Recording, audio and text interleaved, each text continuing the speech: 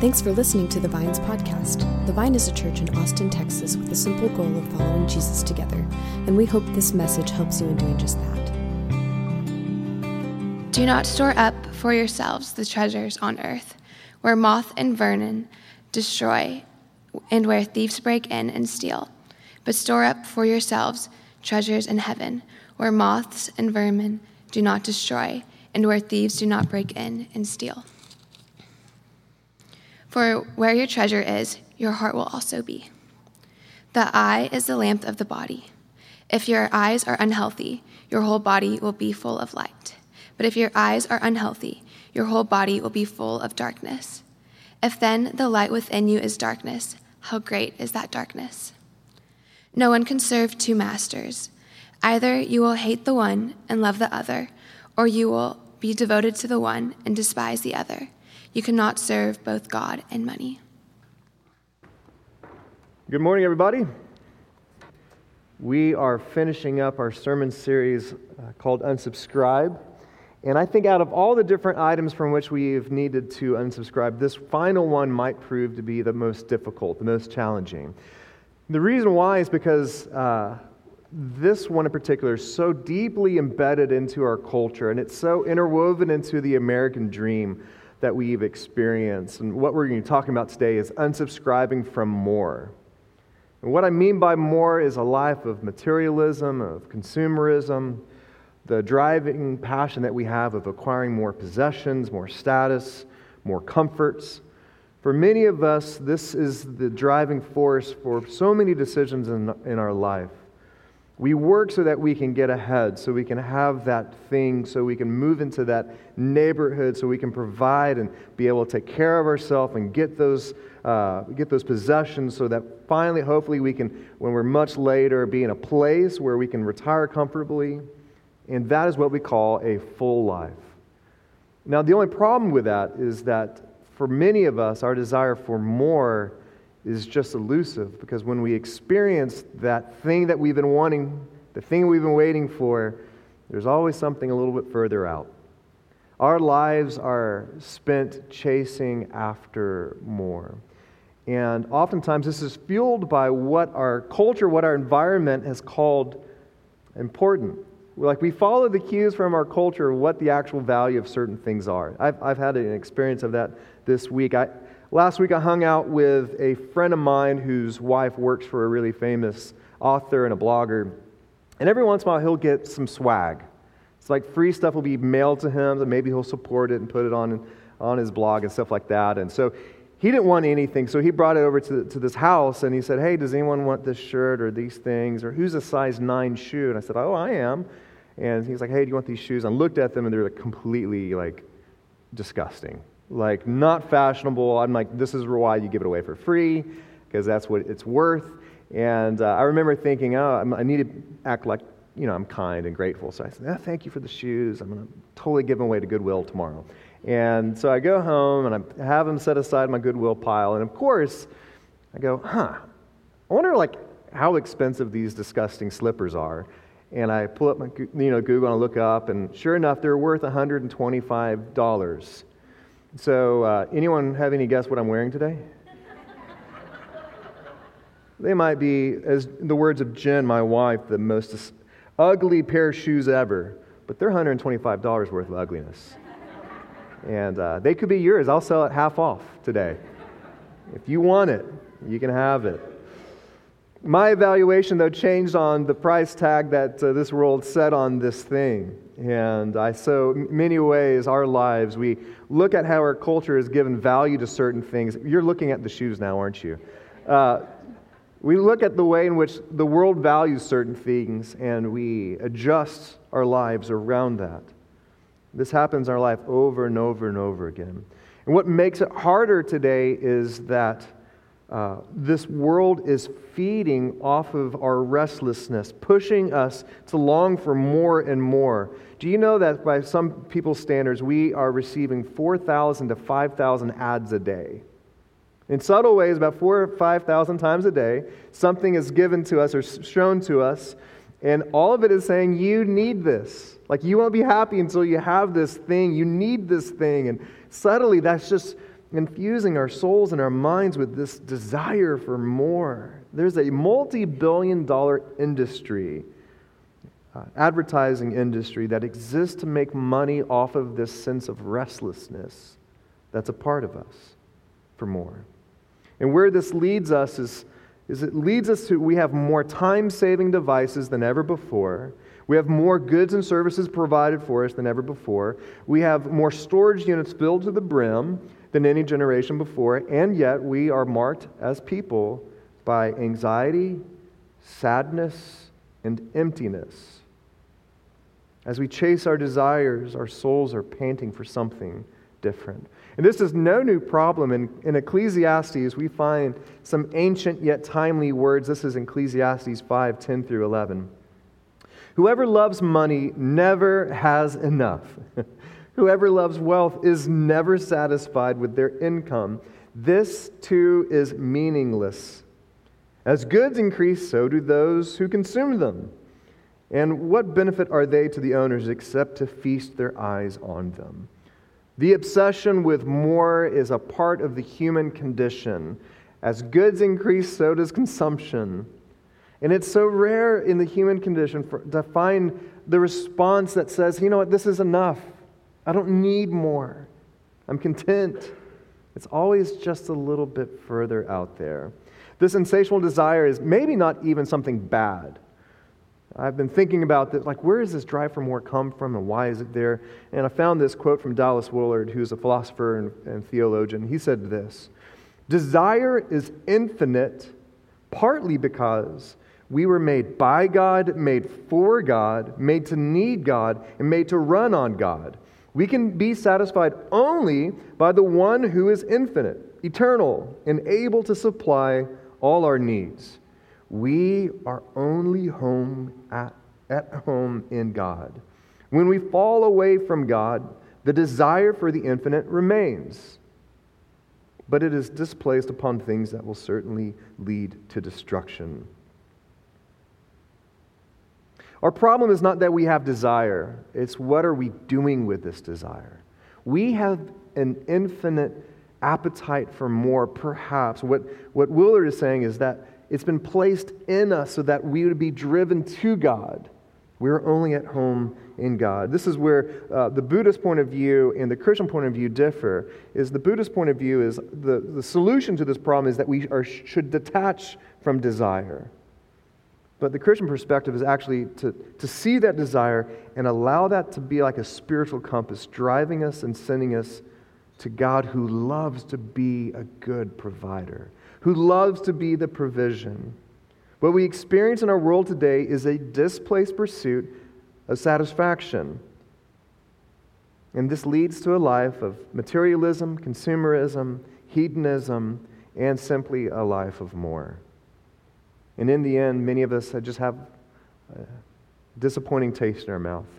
We have infinite desire because we've been made by an infinite God who've placed these desires upon our hearts.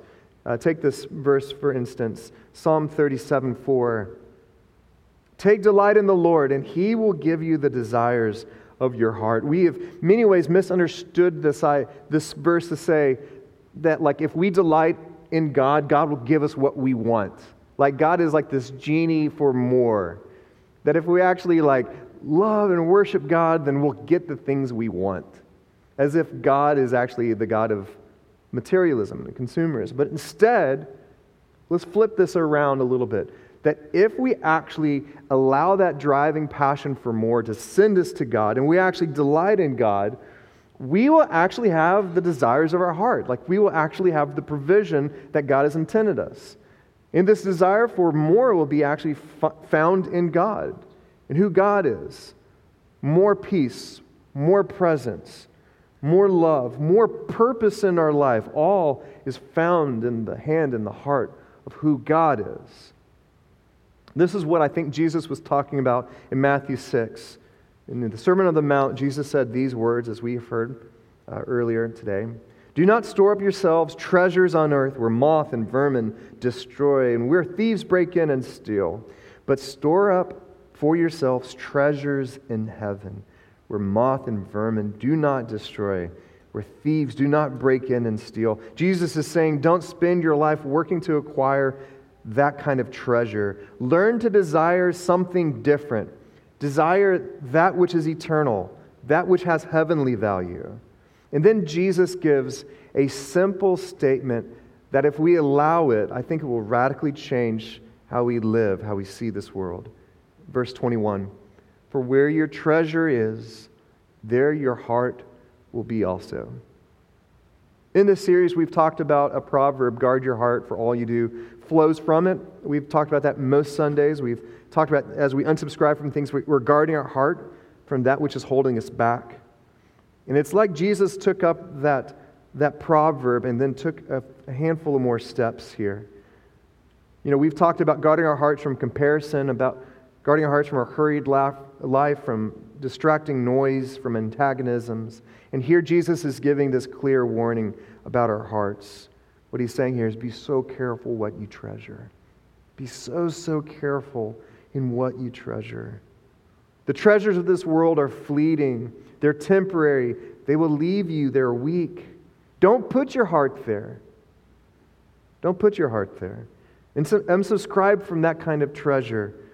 Materialism is too weak of a promise.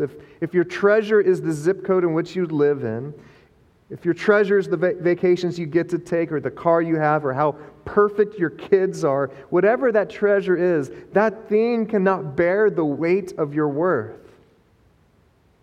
Cannot bear the weight of your heart, your soul, your sense of purpose, your sense of value. Place your heart on something eternal and true and unwavering. Jesus is saying, just value and treasure my kingdom. Place your heart there. It's the safest place to be. I feel like there's so few times in the Christian life where we can actually quantifiably perceive things. So much of the spiritual life is not, you can't touch and taste and see it. But here we actually find something that's quantifiable. This is an area where we can. If you want to see where your heart is, we just enact the famous line from the movie, All the President's Men. You follow the money. Where our money goes, there goes our hearts. You can look at your bank statement and you can see what you treasure most. Not to let us off the hook, but the problem is not money in itself. Materials are not bad in itself, but it's the role they play in our life which causes so much damage. Consider Paul's famous words to Timothy in 1 Timothy 6:10. The love of money is the root of all kinds of evil. Usually when we hear this, we don't hear that first part. Notice that it's not money is the root of all evil, but it's the love of money is the root of all evil. It's when we have such a passion for money. That's when evil happens. That's when chaos happens in our life. It's when we become obsessed with it that it starts wreaking havoc in our life. And instead, we should consider, what are we doing with our money? How are we using it? Does the way in which we use and enact our money and our finances, does it actually bring about justice and mercy and generosity and compassion? Does the ways in which we use our resources, does it seem to mirror the way of Jesus? Or does it resemble the way of materialism and envy and greed of this world? In a world so obsessed with acquiring the most expensive, the most current, the most exotic. By the way, the iPhone 11 is now out. Everyone's looking at their phone going, this piece of trash, I got to upgrade, you know? We are obsessed with getting the most recent, the most up-to-date. In a world that has this mentality, I think Jesus sneaks in the middle of the night and he mixes it up, all the price tags. He puts great value on the things that we look past and the things that we praise and we idolize. Jesus scoffs at. If you look at Jesus' life in the gospel, he did this over and over again. Jesus lifted up the self-sacrifice of the Good Samaritan. Jesus honored the anointing from a woman thought to be a harlot. Jesus delights in the sound of 2 measly little coins from a widow that she dropped into the coffer. He delights in those things. And he scoffs at the religious showmanship of the Pharisees. He scoffs at the temptation from the enemy just to bow down and you can have all of the world. Jesus' priorities was based on a different kingdom, different values. And I think Jesus, what he wants to do in our life, he wants to reorder what we value most. Jesus wanted to show us the one thing that we should desire, the one thing we should have such a desire for more of, is to more of God, more of God's kingdom breaking into our life and into this world. In this passage in Matthew 6, Jesus continues with what seems to be a bizarre detour. Verse 22, the eye is the lamp of the body. If your eyes are healthy, your whole body will be full of light. But if your eyes are unhealthy, your whole body will be full of darkness. If then the light within you is darkness, how great is that darkness? What Jesus is doing here, the biblical idea of a healthy eye could also be an eye that is broad, an eye that is generous. And an unhealthy eye in that day and that time was an eye that was stingy. It was an eye that was narrow. So Jesus here is talking about the way in which we see life. Either we will have eyes of generosity, we have eyes of broadness that will lead us to a life that is full of light, or else we'll have eyes that are stingy, that are narrow, that will bring about inner darkness. And even though this is seems to be poetic language, we know what Jesus is talking about. We know what it's like when we live open-handed, we live freely and lightly. We know what that does to our souls. Yet when we have a mentality and a perspective of life of scarcity, when you take from me, we know what that leads to. It leads to darkness, it leads to unhealth, it leads to chaos and destruction.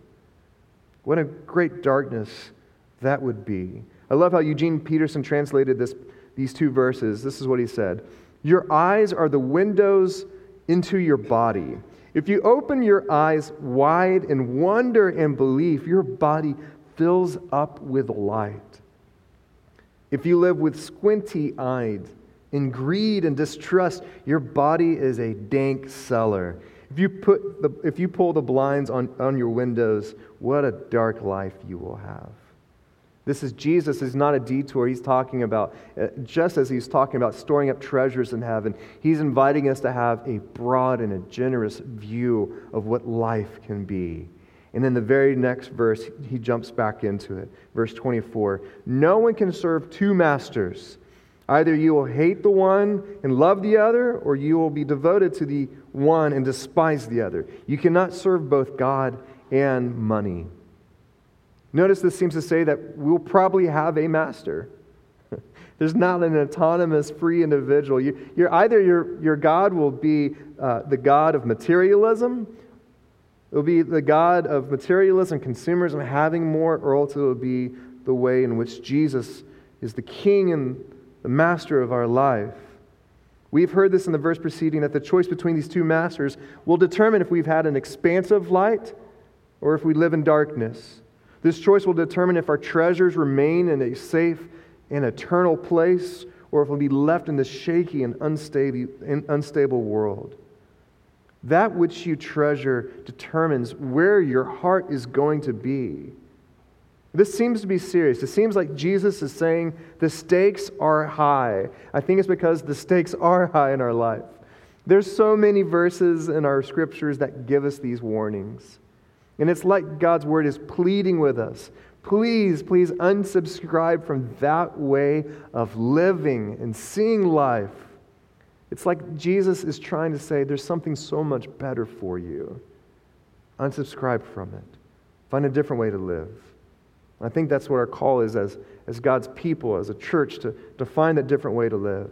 And I want to share a couple of ways in which we can enact some practices in our communal life as we've done each week. This more than just saying no to this thing is actually us experiencing the goodness of a different way of living. And so for us, we're going to here's some ways in which we can unsubscribe from more and find eternal treasures in God's kingdom. The first practice I want us to consider is practicing contentment. Paul said these words, the church of Philippi in Philippians 4:11, he said this, I have learned to be content in whatever the circumstances. I know what it's like to be in need, and I know what it's like to have plenty. I have learned the secret, I love this little phrase, the secret of being content in any and every situation, whether well-fed or hungry, whether living in plenty or in want, I can do all this through Him who gives me strength. We love that last verse, but oftentimes we take it out of context. The strength that God's giving us is the strength to be content. To be like whatever situation that we're in, that we are enacting contentment. What are like the markers of a life of contentment? What are some of the ways in which you can see contentment in someone's life? Joy? Gratitude. Yeah, just simple, just thank you, God. Seems to be freedom for me. I think when people are content, they're just free. They're not evaluating their life based on other people. And there's a secret of contentment because we know it's hard to find. We know that contentment is not easy for us. So now, like in your own life, consider where in your life you struggle with your desire for more. Think of that place of yearning in your life. Now consider, wherever that place is for you, consider what God has already given there. Consider how you can practice gratitude for that home you have, for the clothes you have, for the friends you have, the ability not to have to wonder if you're going to eat after church today. Let the impulse for more to actually be a prompt for the opposite, the secret of contentment. Godliness with contentment is great gain. It's so good for our souls. So one of the practices for us is the practice of contentment. The second practice that I'd like for us to consider is consider fasting. It is so interesting. You know what happens right before this passage in Matthew 6? Jesus literally just got done talking about fasting, the gift of fasting. It is interesting for me that is what leads into this conversation around materialism. Fasting is an incredible way in which we unsubscribe from more, because when we fast, we're actually practicing self-restraint. We're actually saying no to our desires, no to our appetites. And we're learning to be mastered by something different than our cravings. We're mastered by God. St. Augustine once said these beautiful words, God is always trying to give good things to us, but our hands are too full to receive them. I think it's not only our hands that are too full, but I think it's our stomachs that are too full. Our hearts are full. Our minds are all too full to receive God's presence, God's goodness to the measure that God wants to give. And fasting actually allows there to be emptiness, allows there to be space for which God to provide, space for us to learn that there's a provision that God gives that sometimes it does not look like what the world will give. One can fast, though, from more than just food. Some of us might need to fast in other ways, wherever we feel like that drive for more is the strongest. I know a friend of mine was just felt convicted that she was struggling with vanity and materialism. And so she decided that she wanted to fast from that. And so she decided for a whole year not to buy one piece of clothing. For a whole year. Now, husbands, get your elbow down. Don't do it. Don't do it. I mean, like, just think of how much time and space is taken up by watching sports. You know, there's so many ways in which we could create more space in our life for God. And I know this is the reason why many people don't come to church. Enjoy your clothes, enjoy your sports, but just think that God might actually be inviting you to have a season of fasting where we learn to create more space in our life. So I know people that fast from social media, from screen time. Wherever there is an increasing desire for more, you seem never to be satisfied, maybe God is calling you to consider fasting. Fasting is just the physical expression of a prayer of the soul. That God, I want less of that thing, and I want more of you. I want to desire more of you. I want my appetites to be as naturally as for that thing. I want my appetites to be, man, I just would love to sneak away with God. I just want more of God's presence, more of His peace, more of His purpose in my life. And in fasting, we remember that deeper hunger. And the third and the final practice I would like for us to consider this week, I think it might be a way in which Jesus is inviting us into this, is for us to give generously.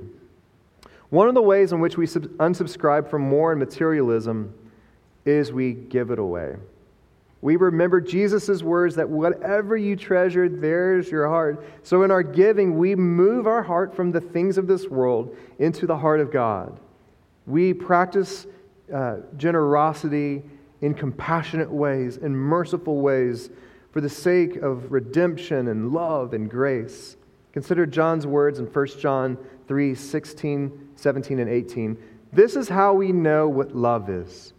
Jesus Christ laid down his life for us, and we ought to lay down our lives for our brothers and sisters. If anyone has material possessions and sees a brother or sister in need, but has no pity on them, how can the love of God be in that person? Dear children, let us love. Let us not love with word or speech, but with action and with truth. What challenging words for us.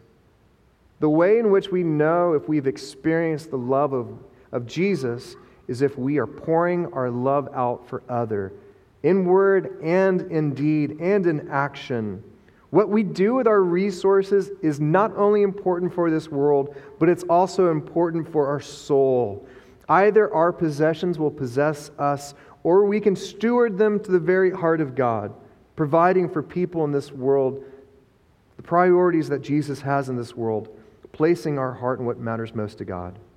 The goal for unsubscribing for more, or from any of these other items that we've done in this series, is not just to be some morally restrained people, but it allows us for us to be open to encounter the love of God that we find so abundantly in Jesus, and to be transformed because of it. In the words we just read, this is how we know what love is. Jesus laid down his life for us. Jesus laid down his life, and this is how we know what love is. If what we treasure is the very place of our heart, I want you to know this today, is that Jesus treasures you, that he loves you. He's given his life for you. That's where his heart is. His heart's in this place. His heart's in Austin. His heart's in Rwanda. That's the treasure that God has chosen. And he has generously gave himself for you, for us. This is the burning passion of Jesus, is that we would experience this generosity from him, and in turn that we would desire more of him, that we would desire to have just longing to have more of Christ in our life, more of his peace, more of his joy, more of his purpose in this world. This is why unsubscribe from all these things, so that we can have hands and hearts open, ready to receive who God is in Christ. And as we leave this series, I hope this has been meaningful to you.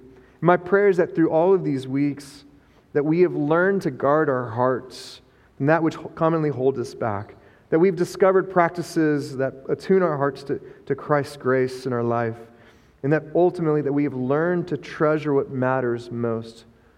For Christ truly treasures you.